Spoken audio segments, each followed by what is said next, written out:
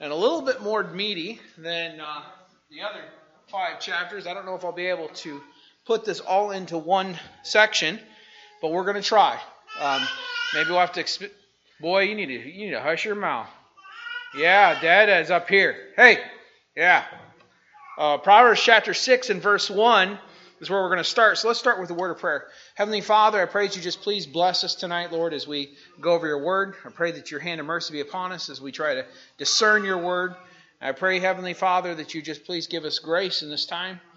I pray, Lord, that we would take the wisdom and apply it to our hearts this week. In Jesus' name, amen. All right, again, who's he talking to? Who's the first guy he's talking to? He says, my son, if thou be surety for thy friend, if thou hast stricken thy hand with a stranger, thou art snared with the words of thy mouth, and thou art taken with the words of thy mouth. Do this now, my son, and deliver thyself when thou art come into the hand of thy friend. Go humble thyself, and make sure thy friend. Give not sleep to thine eyes, nor slumber to thine eyelids. Deliver thyself as a roe from the hand of a hunter, and as a bird of the hand of a fowler. What is surety? Can somebody tell me what surety is? Oscar. Basically, co-sign for somebody else. Okay. Anybody disagree with that? Anybody have an opposing thought to that? You're saying, I take responsibility of my friend's death. Okay. And I wouldn't doubt you on that, brother. Surety is that. But you can almost look at basically the idea that this was not just a close-ended debt. Think of it this way. It would be like if Eric came to me and says, Brother Harold, I need a loan. And I'd say, well, how much? I don't know. I just need a loan. Well, how much of a loan do you need? I don't know. I just need a loan. And I say, okay, Brother Eric. And so whenever Eric signs over something, it's an open-ended credit line. Can you imagine being that responsible for something? Your children are literally an open-ended credit line. Okay? You are on the line for them until they're 21 years old.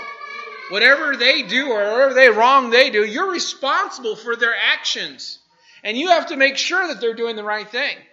It says here in this verse, it says what? My son, if thou be surety for thy friend, if thou hast stricken thine hand with a stranger, thou art snared with the words of thy mouth, thou art taken with the words of thy mouth. Do this now, my son, and deliver thyself. You as a person have to be careful that you're not giving yourself over to a person. Example given. You are charity today can be an open-ended credit line to someone. If you're giving just willy-nilly, just because you feel like you need to help this person every time, sometimes you're doing them wrong. And why do I say that? Because literally, anything that they need, anything they want, you're giving it to them, and you're not allowing them to trust in the Holy Spirit. You're not allowing them to give hindrance to what God, or access to what God wants, because you're now becoming that Holy Spirit. Now, I'm not saying that you should not support someone if they have a need. I am not saying that you should not be faithful to being charitable in your giving, charitable in your actions. What I'm saying is you better be careful that you're not allowing someone to default on the things that God wants them to do. It says here, thou art snared with the words of thy mouth. Thou art taken with the words of thy mouth. You have literally given yourself over to something that you should never do. If you have a person, and I know this for a fact, there are people that definitely do not need charity. Instead, they need some stern talking to. They need some tough love. They need some understanding. And sometimes what we do is we enable that person to go further. In our church, I wouldn't say that's the case. Most of the people that are down and out are pretty hard workers. Most of the people, if they could get a job, they'd do a job and they'd work hard at it. But this Bible verse here is saying, be careful that you're not allowing yourself to be given over to surety. What could be a way of surety as a Christian that you could give yourself over to? And let's just take Oscar's example. What would be something that you, Oscar, would be surety that you could give yourself over. Not examples that I just gave, but something you were talking about. Car note. What else? House. Why does it say in verse 3, do this now, my son, and deliver thyself when thou art come into the hand of thy friend? Go humble thyself and make sure thy friend. What does it say that for?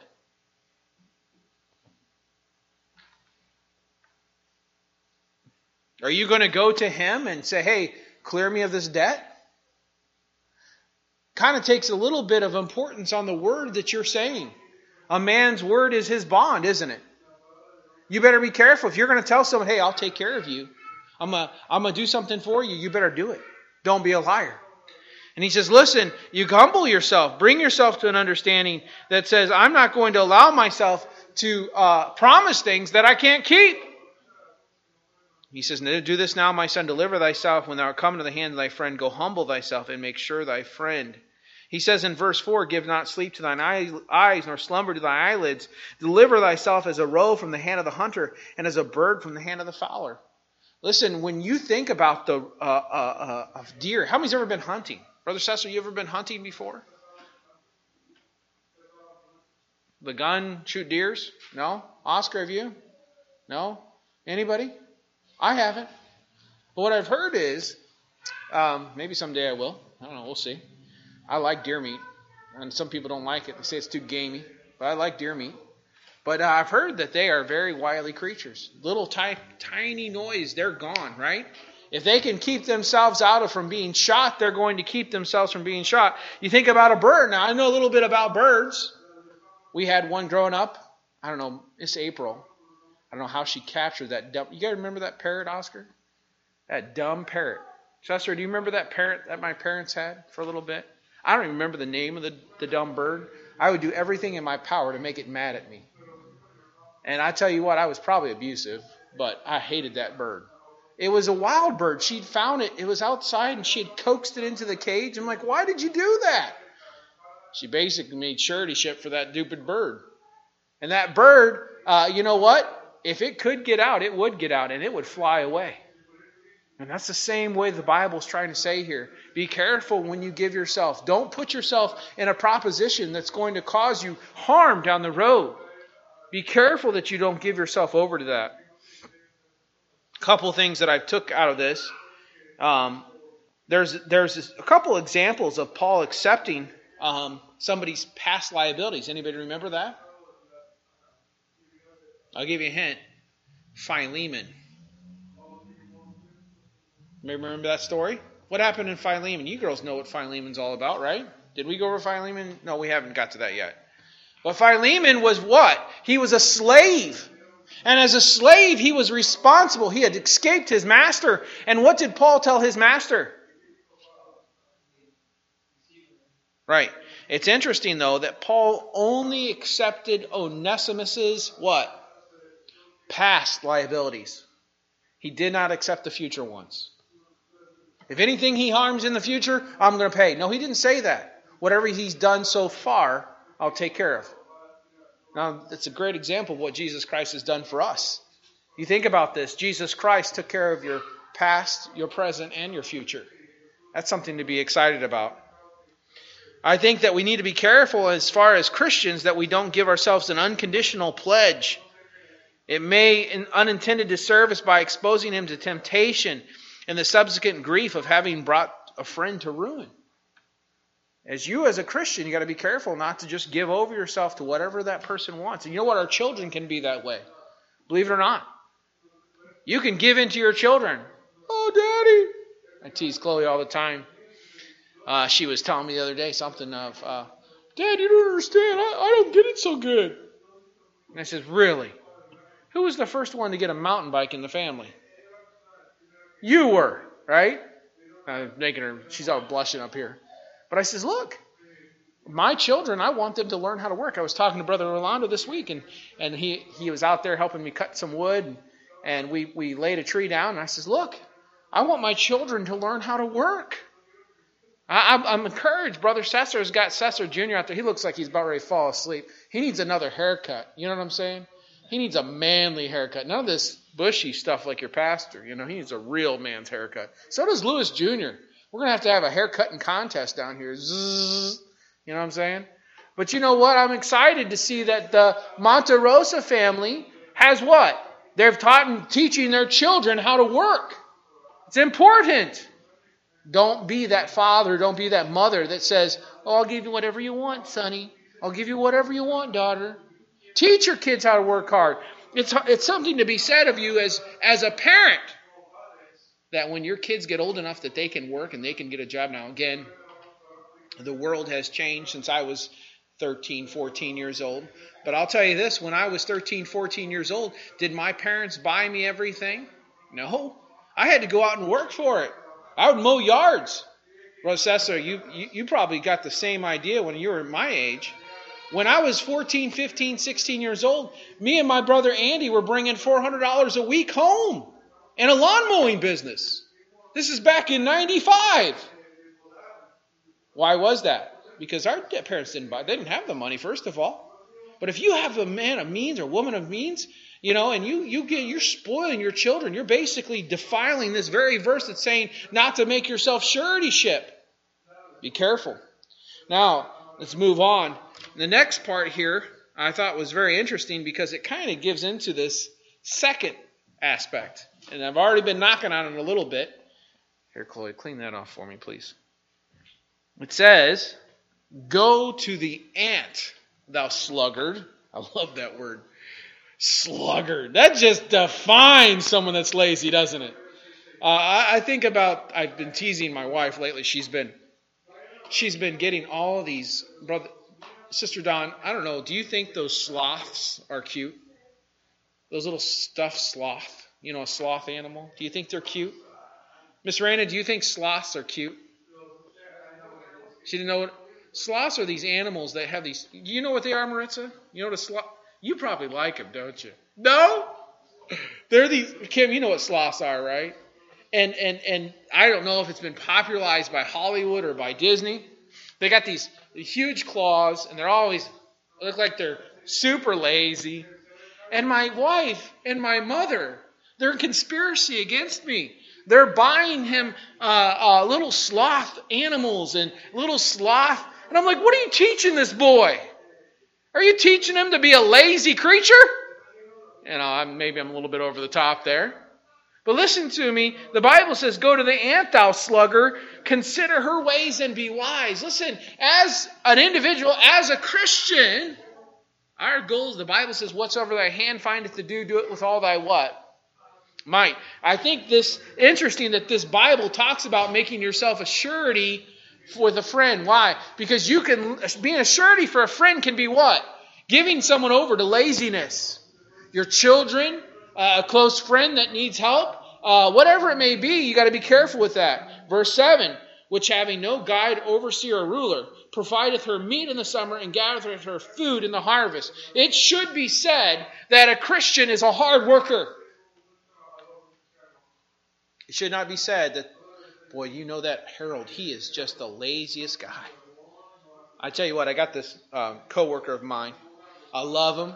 I want to see him saved. But he's lazy. This boy, we're supposed to do preventive maintenance packages. There's nobody that's checking you. There's nobody looking at you. And two of my coworkers do this. They sign into it. They punch into it. And then what happens? They wait an hour. They sit around on the clock, and then they punch out of the job. They're lazy. And he keeps on telling me, he says, Harold, you know what I do? These are no fun. These work projects are no fun. They're really a pain. He says, I do. I said, I got a couple PMs left for the month. And he says, Harold, you know what I do? I says, I know what you're going to do. I says, but I'm not going to do that. I'm going to work hard. I'm going to finish my projects, and I'm going to finish them on time. Shouldn't be said to your boss that he looks at you and he says, boy, that person's super lazy. What kind of a testimony are you being to Christ? The Bible's very clear. Go to the ant, thou sluggard. You ever seen an ant? Do you know an ant can carry over 10 times more than its body weight? Now, I will tell you right now, Brother Cesar, there is no way I can carry over 2,000 pounds. Okay? And that's not even half of it.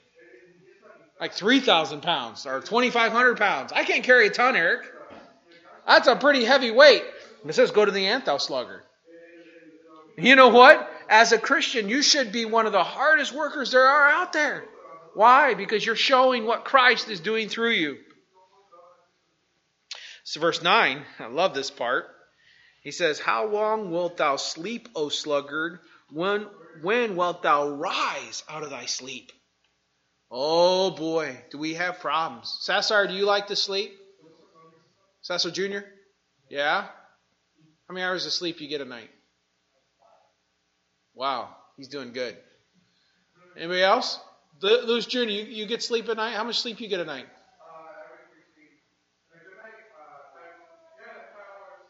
Wow, you guys got him working hard. Good job. Oscar, how much sleep do you get a night? You get your good 10? 20 hours. Sister Kim, how many does Dan get a night? I'm not going to ask Dan. How many hours of sleep does Dan get a night? 8 or 9? That's a good. They say that literally the least amount of hours of sleep is 7. But what happens with us? You know, we get up in the morning and we have problems, don't we? Getting out of bed. We hear that alarm clock go off and we have struggles. Why is that? Because we're a little bit of sluggard. He doesn't say, he's not saying sleep's wrong. What does he say? He says, how long wilt thou sleep, O sluggard? Miss Raina, it's not good to have less than 7 hours of sleep, okay? It's probably good that you get a little bit more. I know Miss Raina, she probably don't get a lot of sleep, do you? You want more sleep, but you can't, right? I know how it is. You know, you get up in the morning and you're sitting there and you're sleeping in bed and you hear the alarm clock go off. And you know what happens, right? As soon as that alarm clock goes off, man, your brain starts to go, right? But listen to me. Some of us young people, we have the same problem. Especially when you're younger. I remember, Eric, I don't know about you, but when I was a teenager, I could sleep till noon. I can't do that now. If I go to bed at 9, 10 o'clock at night, I'm up the next morning at 7 o'clock, 8 o'clock. Zach, how much sleep do you get at night? That's good. Amen. It says, how long wilt thou sleep, O sluggard? When wilt thou arise out of thy sleep? It says in verse 10, yet a little sleep, a little slumber, a little of folding of the hands to sleep. And it says, so shall thy poverty come as one that travaileth, and thy want as an armed man. As a Christian, you have to be careful that you're not spending too much time in sleep. Don't let sleep be your God. Don't let sleep be your inordinate affection, you might say. Why? Because when you sleep, you're going to be what? You're going to come to poverty. It should be that you're actively trying to do what God wants you to do every morning. You get up. You're faithful to God's calling. You're looking for what God wants you to do. I remember I'm sorry, Lewis Jr., I apologize. I remember a preacher, evangelist Bill Rice III. He would say, what is God's will for you to do? You remember this, Oscar? Remember telling this illustration before?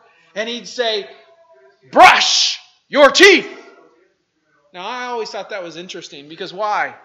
It's so simple, but it's God's will, right? The Bible's saying here, get up out of bed. Right? Now, Cesar Jr., he's working hard. Lewis Jr. is working hard. But there's going to come a time when Cesar Jr. and Lewis Jr. are not going to have a lot of work to do. Mom and Dad are not there, and they're not telling you what to do. But you know what? You can still get up and not be lazy. Even on your days off. Does God have a plan for you on your day off? He sure does. Does God have a purpose for you on your day off? He sure does. You know what? There's things that you can do every day. Hey, Cesar Jr., Lewis Jr., if you got something you need to do, come over here and talk to me. We'll find something for you to do. Someone needs to get this front lawn water. It's looking real bad. But you know what? There's something we can always do. Serve Jesus Christ. It says here, one that travaileth, oh, there we go, and thy want as an armed man. All right, we're moving on. Verse 12, 13, 14, and 15 is something that I want to take. So he goes in from the sluggard to a what? A naughty person. What is a naughty? You children are very naughty. What does that mean? What is it? Go ahead, Daniel. Troublemaking. Okay. Yes. I'm sorry. Unruly. Okay. Daniel, do me a favor and check and see what's going on out there. Make sure it's nothing that we have to worry about. Thank you. Verse says, a naughty person, a wicked man, walketh with a froward mouth. Someone define froward for me. What is it? Perverted. What's perverted mean? Not straight or crooked. It's someone that's a liar, right? I don't think the Bible is talking specifically about the perversion that we think about today. You talk about perversion today and you say, oh, that person's going to tell a dirty story or they're going to talk. No, this person is never straight. They're always trying to tell a story. It's interesting. It says he weaketh with his eyes. He speaketh with his feet. He teacheth with his fingers. You ever seen someone do this? They're talking to someone else and you're talking to them and they're doing one of these. You ever seen them do that? What are they doing? They're trying to get that other person's attention. They don't want to say it out loud. Why? I'll give you an example. You're going to laugh at this. When I was in Bible college, there was this guy that was stealing. You say in Bible college? Yeah. There's thieves in Bible college. And this guy would steal from the dorm rooms. I remember I had my wallet and thinking it was safe. I put my wallet on the shelf. I had $80 in cash. This is before debit cards were popular. I had my wallet sitting up there and had $80 in there. I don't forget what I was going to use it for.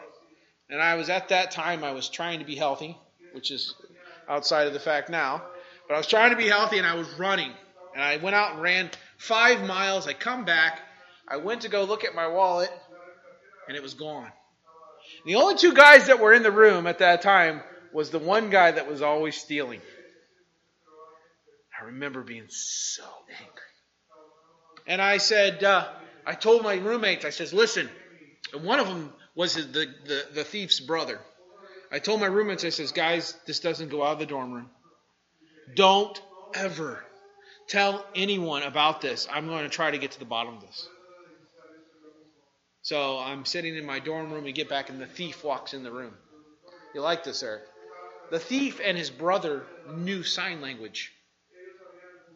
And so I'm sitting on my bed, and I'm talking to the thief, right?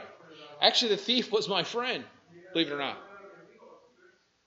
And I look over, and I see the thief looking at his brother.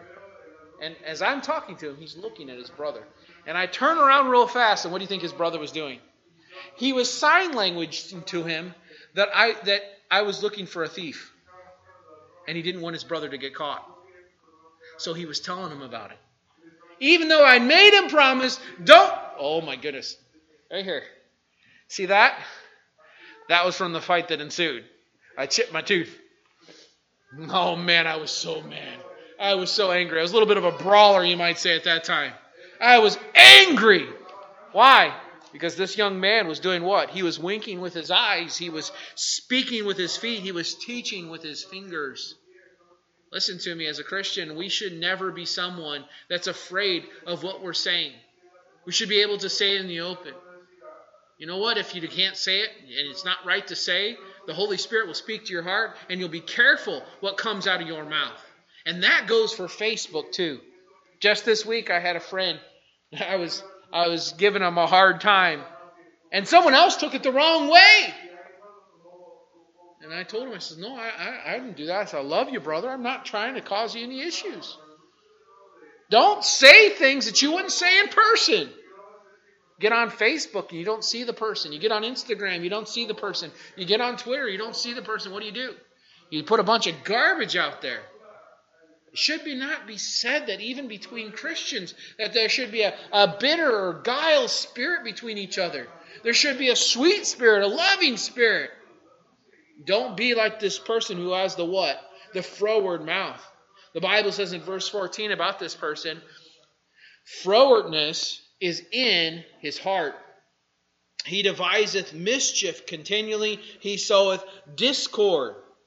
What does that mean? Frowardness is in his heart. We talked about it last week that literally that the evil man can't stop from doing evil. You ever wonder how in the world do people that are doing these things out here in the streets, that are getting shot, that are getting killed, that are selling drugs, how do they continually do that and not be convicted? How do they continually do that and not be concerned about what they're doing? It's because of this thing right here. It's in their heart. You say, your child, can they be that way? Yep. If you don't discipline your child correctly, if you don't deal with your child correctly, the Bible says even a child is known by his doings, doesn't he? When you look at your children, you say, hey, are you doing right here? Are you being faithful here? The reason why they have that mistress, the Bible says what? Anybody know it? Girls know it? What does it say? Foolishness is what? It's bound up in the heart of a child. Foolishness is bound up. That perverseness is in there. It's going to come out. Oh, look at little Tony. He's so cute. He's such a cutie. Guess what? Mom, he's got perverseness in his heart. You see little Noli down here? Believe me, he's got a lot of foolishness in his heart. And the other day, Mom was chasing him down the hallway. He had gotten one of his sister's jump ropes, and he's doing this army crawl. And she kiddingly says, "What are you doing?" He turns around, gets this big smile on his face and giggles and just keeps going. Why? He knows he shouldn't have that, but he got it. He's got excited about it, right? Listen to me. The naughty man, he's got froward in his heart. He devises mischief continually. You think about a man that's perverse in his thought. He's always thinking those bad thoughts all the time. That lust, that evil communication, it's always going through his mind. And number 3, he soweth discord. Not only, number 1, it's in his heart. He devises this, he thinks about it, and then he does it. He sows the discord. The Bible says, it says, cast out the what? Cast out the what?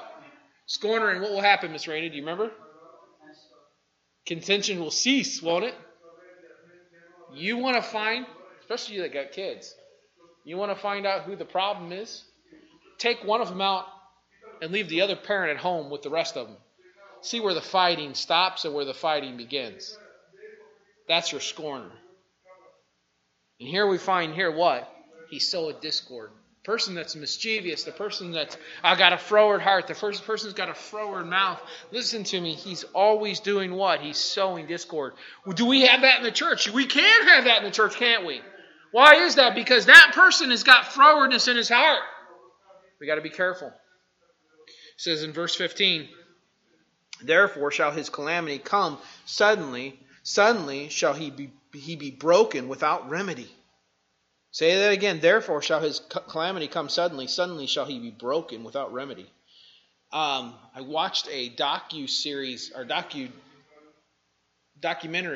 How many's ever heard of the Barefoot Bandit? Look it up. Eric, have you heard of the Barefoot Bandit? He's probably my age. But back in the early 2000s, this kid, he was like 16, 17, 18 years old. He stole millions of dollars of equipment. And he was not caught for 10 years. 10 years. He stole planes. He stole cars. He broke into people's properties. And every time the police tried to catch him, guess what? They couldn't find him. They couldn't get him. He would just sneak out of the way. He went as far. He flew a plane that I don't know how to fly planes. He didn't know how to fly planes. He took this plane 1,200 miles from Illinois all the way down to the Bahamas. Crash landed it, escaped, stole a huge fishing boat, took it out, tried to escape from the police. They finally fired on him, and he had to stand up there, hands behind his head. You say, how did he get that far? He's 16, 17, 18 years old. How did he get that far? It goes back to this verse right here. Suddenly shall he be broken without remedy. You say, how does a kid get that way? The funny thing is they're interviewing the mama. And then you understand why he is the way he is. And as a Christian, we need to be careful that we are not the same way. Don't be the person that's full of mischief. Don't be the person that has frowardness in your heart. Be careful not to follow the ways of the world. All right. I'm going to stop here. Is that what time we usually get out? What time? 8:30? Okay. It's too much to go in here, but I want you guys to look over these verses. I love this verse. Miss Raina, you like this, don't you? This is a good verse. Proverbs chapter 6, Proverbs chapter 6, verse 16 through 19. 6 things doth the Lord hate, yea, what? 7 are an abomination. Eric, what's important about the number 7? What in Jewish or Bible terms, 7 is what to God? You're close. You've told me this before, so I thought you knew it. Who said it? I heard someone say it. Glenn? It's the number perfection. Okay? It's a number of perfection. When God says it, this is complete list. Okay? Now, I'm not saying it's perfection as far as what's being done. I'm saying it's a completion of what God hates. And I'll give them to you: a proud look, a lying tongue, hands that shed innocent blood. I actually thought about preaching on this the other day. And heart that deviseth wicked imagination. Boy, does this not sound like our country today? Feet that be swift to running to mischief, a false witness that speaketh lies. And it's interesting here, he repeats that phrase, he that soweth discord among the brethren. It's very interesting. Very interesting. All right. Anybody have any questions? I'm going to open it up. I have a few minutes. I just don't want to keep getting into this because this is a big situation here. Anybody have anything they'd like to add or any questions they might have? Oh, man, it must be the end of it. She's crying. So basically, you're saying like surety is also not just for financial debt. You're saying it's for if you enable somebody to stay in sin. Right. I mean, I would say what you first said was probably the more common application.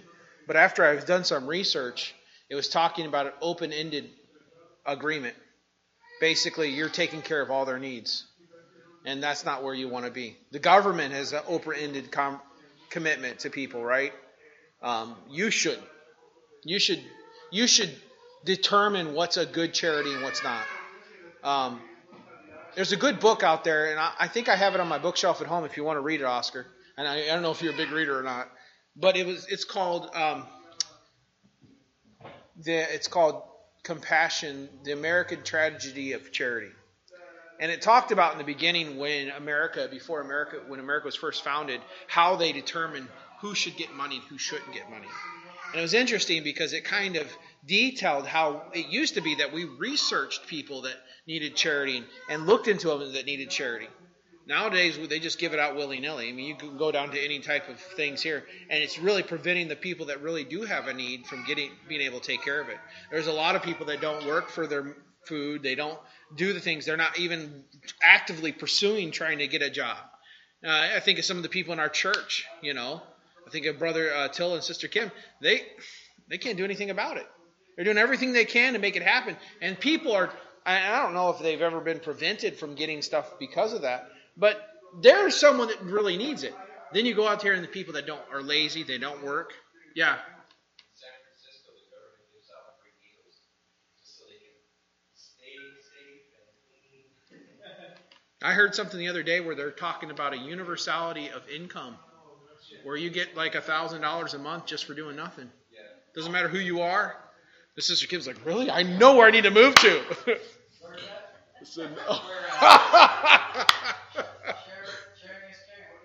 It's something in California. I'm not going to tell the name because Oscar's going to move out there then. No, I'm just kidding. I don't know Oscar. It's somewhere in California, though. I read it, and I don't remember it, to be honest with you. So, no, it's local. It's local. I just thought, wow, how bizarre. I mean, they've been talking about it for years. And it looks like they're trying to enact on it. I don't know. Maybe not. But yes. Did I answer your question, Oscar? Good. Yeah, we got to be careful. Even as a church, we got to be careful, right? There is people that truly have needs, and there are people that don't. There's people that come to this door, right, Brother Glenn? Over the years that have come to the door asking for rent. I remember this one time we had this family that had gotten hold of us. Actually, it wasn't the family. It was a friend of the family that got a hold of us on Facebook. And they said they had a need. You know where they lived? You ever seen those? Remember those condos over there on by McKinley Park? Newly built condos. That's where they live. And you ask them, "What do you need for help?" And they really didn't need the help. And we tried to help them, and we could get you some groceries. No, I don't need groceries. It was just looking for some type of money, some type of handout. And That's the reason why so many people come to the U.S., right? I mean, at least now with the new immigration rates coming in, because they give out $2 a day or a month, whatever.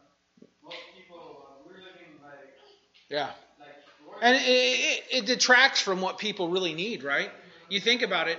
When you take need out of society, I was thinking about this the other day. Today, we're more concerned about what transgender people think. People back then, they could care less. Oh, there was a lady that we know of that's got literally no money. She's basically living on ether, and yet she's going to try to change her gender. And I was thinking about this. People 100 years ago, do you think they cared about gender? They were so wrapped up in just putting some bread and meat on the table. They could care less about everything else. I just need to feed me and my family. But because we've been so fattened, look at me. I'm talking about me. We've been so fattened by the wealth and the goodness of what God has. Maybe it's not God. Some of it's, I think, the devil. We've gotten overabundance. And so what we've done is we just got so much. We don't need God. It's amazing. Most of the world survives on what? A couple bucks a day. Most people in America, that's what they spend on their coffee in the morning. I'm not getting on the wealth of America anymore, but Brother Glenn's like, okay, you know what? I think I'm going to take a second nap right now. All right, let's close in a word of prayer.